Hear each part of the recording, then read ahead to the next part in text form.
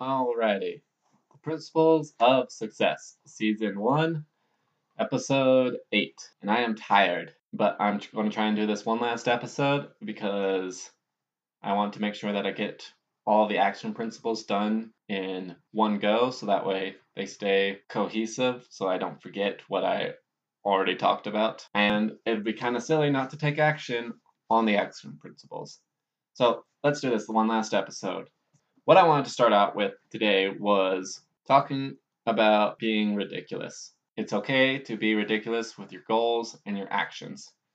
A great example is from one book that I don't remember what the title is of, but this guy told a story of taking ridiculous action and getting ridiculous results.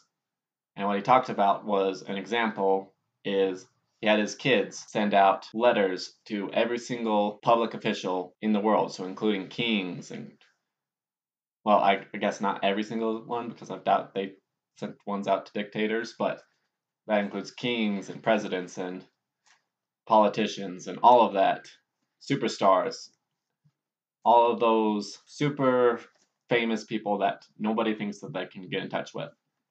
And granted, a lot of them probably got ignored, but that ridiculous action made it so that way they met kings and chiefs and all sorts of different things. So, taking ridiculous action is okay. You will often have a ridiculously embarrassing fall on your face, but you will also get the ridiculous results that no one else seems to be able to get. An action is never a fail. The great thing about action is you're always correcting. I'll use a maze example. You can try and figure out how to get to the opposite side of the maze by thinking about it. But the only way to truly make it to the other side of the maze is to go all over the place, find the dead ends, go back, and keep going. I went to a corn maze, and the problem with one tactic of winning with mazes is always keeping to your left. The problem is some mazes are able to get around that by having loops. And loops don't make that too cohesive, especially when they're really big loops and your brain can't keep track of them. Anyway, so you have to keep working at it, keep taking action because actions never fail. And in a more practical sense, as you take action, you will mess up. You'll figure out that's not what to do. Then you'll take more action and you'll mess up and you'll figure out that's not what you do. And the cool thing about that is because you're always overcorrecting, you're slowly finding the boundaries and slowly narrowing in on what works. Because there's only an infinite number of things you can try.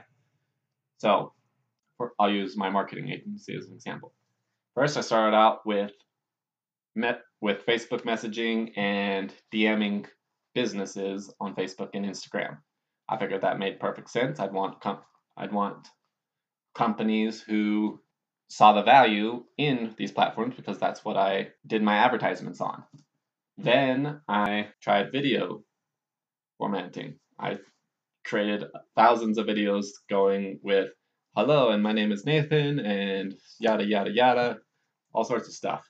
I made custom videos for every single business because that was unique and it would grab their attention. Problem is, I was not very good at presentations at that point. So I don't think a single one of them got back to me. Then I tried cold calling, and that one worked a whole lot better. Problem is, I hated it, so I procrastinated a ton. So that one did not work. And then I did a bunch of other stuff, so on and so on, until I found stuff that actually worked.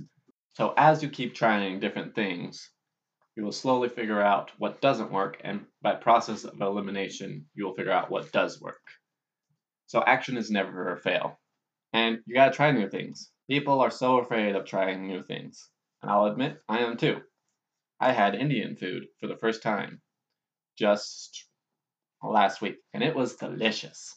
I've never wanted to try Indian food because I've always heard it was super spicy. This one was not spicy, and it was good. So people are afraid of trying new things, especially things where they're worried they might get embarrassed by. And that's a whole other different conversation that we can have. But nobody is going to be good at something when they first try. When you first try something, you're kind of a moron. When I first tried creating the principles of success, I cannot say my own freaking business name or podcast name. When I first tried creating the principles of success, my very first attempt was actually years ago. I called it Daring to Develop at that point. And I created a video. I actually need to find that to see if I can archive it for later purposes. But I created a video where I was trying to talk about, actually, I think I was trying to talk about action. And the video was so bad. I had no video form of it because I was doing it in the dark for some reason. I don't know why. So I just had a picture up, and you could hear every 2 seconds my mouse clicking because I had to pause, think of the next two words to say, unpause, say it, pause, think, unpause, say the words, pause, think. That did not work very well. When I did season 0 of the Principles of Success, I lost several minutes of recording randomly, multiple times throughout most of those episodes. So I'd be talking, and then it would cut out, and then it would cut back in, and I had no idea why. I also didn't have any video for that one either, because I hadn't figured out how to do video editing yet. I only knew audio editing at that point. So you're going to suck, and you're going to slowly keep getting better. That's why there's a learning curve, because at first you're going to be terrible, then you're going to get a whole lot of progress all of a sudden. You're going to keep growing and keep growing really fast, and then you're going to plateau. And so many people get discouraged at the plateau part.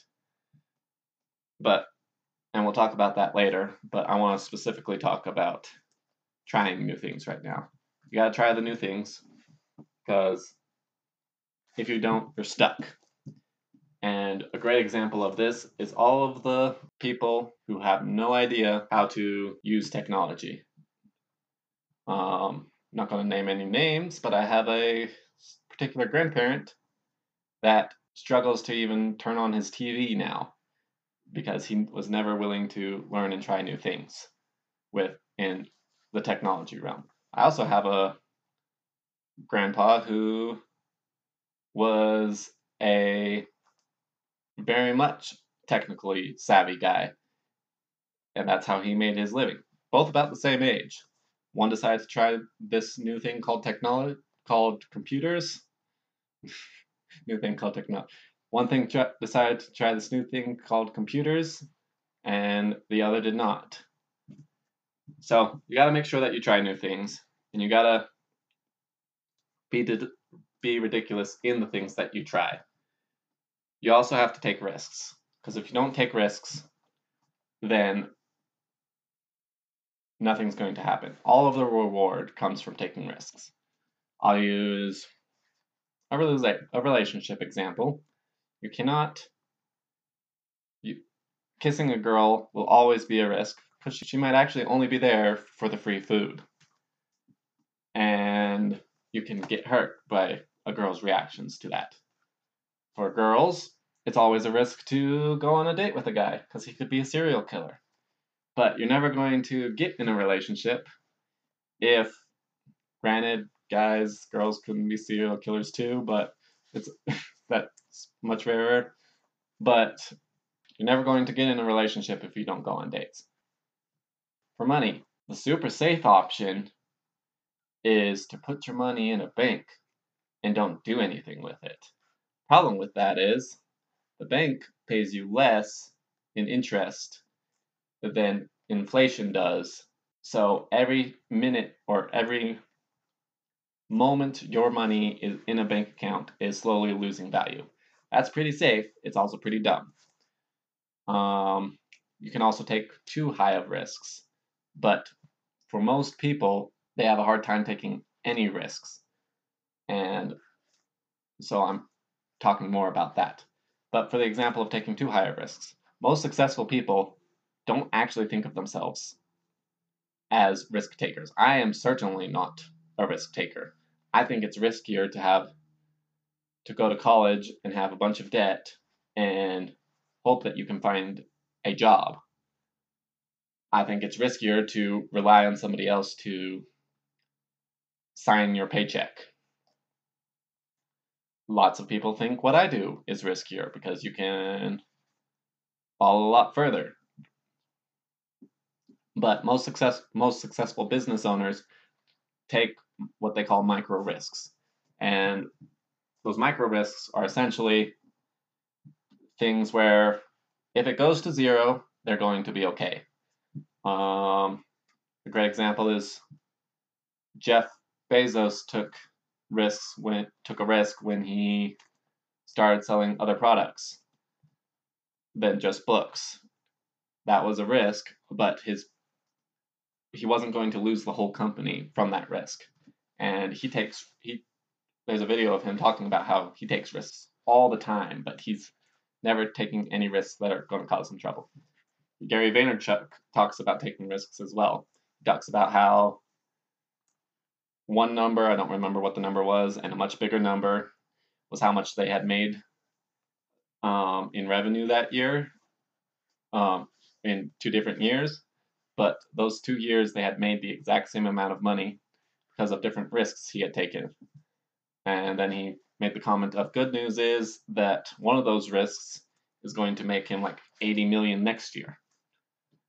So most successful people do not take bet the farm risks. They make micro risks. But most people don't take any risks at all. They're too worried about failing. They're too worried about embarrassing themselves because they don't know what they're doing. And they're too worried about not succeeding. Actually, I guess that's failing again too, but they're too worried that it's not going to work out and that maybe they're making the wrong decision. And if you don't take risks, there's no reward. There's very few things in life that are rewarding and risk-free. And here's the thing. Life is risky. I can tell you one thing. You're not going to get out of it alive. There hasn't been a single person that has managed to do that. And if you figure out how to get out of it alive, let me know and others know, and I'm sure you'll make lots and lots of money. But you have to take risks. If you don't take risks, you're going to have the risk of not taking the risks. Because here's the interesting thing. It's risky to invest. It's also risky not to invest because you lose your money. It's risky to make those first moves in relationships. It's also risky to die alone. Everything in life is risky. It's risky to start a business. It's risky to get a job and possibly get laid off or fired, or maybe go to school and not even get a job in the first place. Everything you do is going to be risky. The problem is, are the risks you're taking going to benefit you or have the chance of benefiting you, or are the risks you're taking or are they risks that you think are going to help you avoid risk? Anyway, I'm going to cut that there. And again, if you found value in this, then please share it. Let the people you care about get value from it too. And if you didn't find any value from it, please let me know. Please let me know how I can improve because we're always improving. And I will see you next time.